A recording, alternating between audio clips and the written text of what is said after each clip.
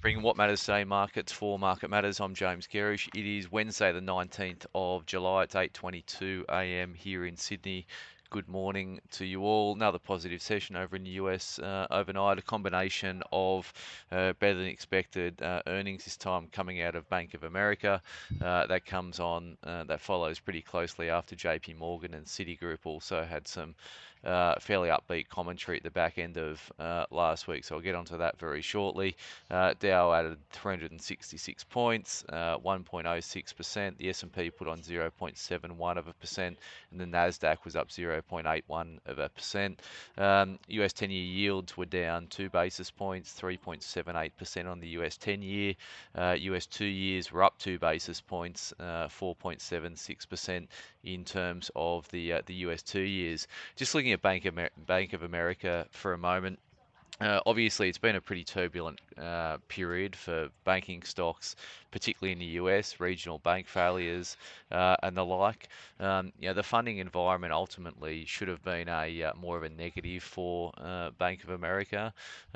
Banks lend long and borrow short. So when the short-term interest rates are above long-term interest rates, it creates a headwind for margins in the sector. We're not really seeing that play out. Plus, we're seeing other parts of their business perform pretty strongly, currencies, commodities, fixed income, and the like. So this is driving better outcomes in terms of banks, and it's pushing back or reducing the probability of this hard landing scenario. So I think that's what's playing out in the markets at the moment, where investors are sort of reducing their probability scenarios around the hard landing in the US, and obviously that has implications more globally, and that's what's pushing equities higher at this point in time. Obviously, quarterly earnings will be ongoing, and then we'll have full year results period in Australia, so we'll get a good handle on how corporate America firstly, and then corporate Australia is handling the economic climate they're operating in.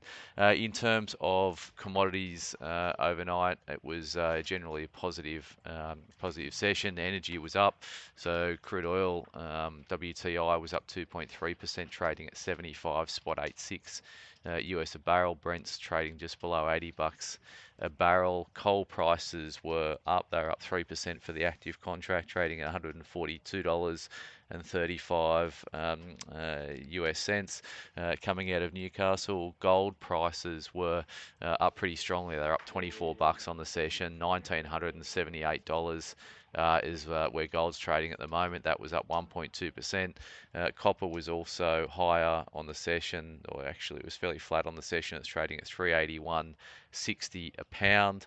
Iron ore was trading around 113 US a ton, and that's about it in terms of the commodity complex. In terms of ETFs we track over in the US market, the lithium ETF was up 0.46%. The copper ETF put on 0.61%. The uranium stocks were outperformers, up 1.55%. And gold stocks over in Canada put on 1.71%. That's all on the back of this continuing theme around the US dollar weakening. The US dollar index is sub 100, so it's 99.94. It's down a couple of percent over the last 5 trading days. So, weakness in the US dollar is obviously supportive of commodities headlined by gold. BHP over in the US was up only smalls, and it was up about 20 cents over in the US market. And SPI futures are pricing a rise today of 39 points when things kick off at 10 o'clock this morning in about an hour and a half's time. That was up 0.54% in terms of the SPI. A couple of broker moves that are catching my eye this morning. So Ansell came out with a pretty poor update yesterday. The stock got whacked. They've been cut to neutral at JP Morgan, $25 price target. And Latitude Group, that's LFS, cut to underweight at Morgan Stanley and $1 price target. A bit of company news out today in terms of quarterly updates, and we have out today We've also got a Noosa mining conference starting, so that'll be interesting. So quarterly updates from Northern Star, Rio, and Woodside. We obviously have Woodside in our flagship growth portfolio. We don't own Northern Star, but we are exposed to Evolution and Newcrest in our flagship growth portfolio.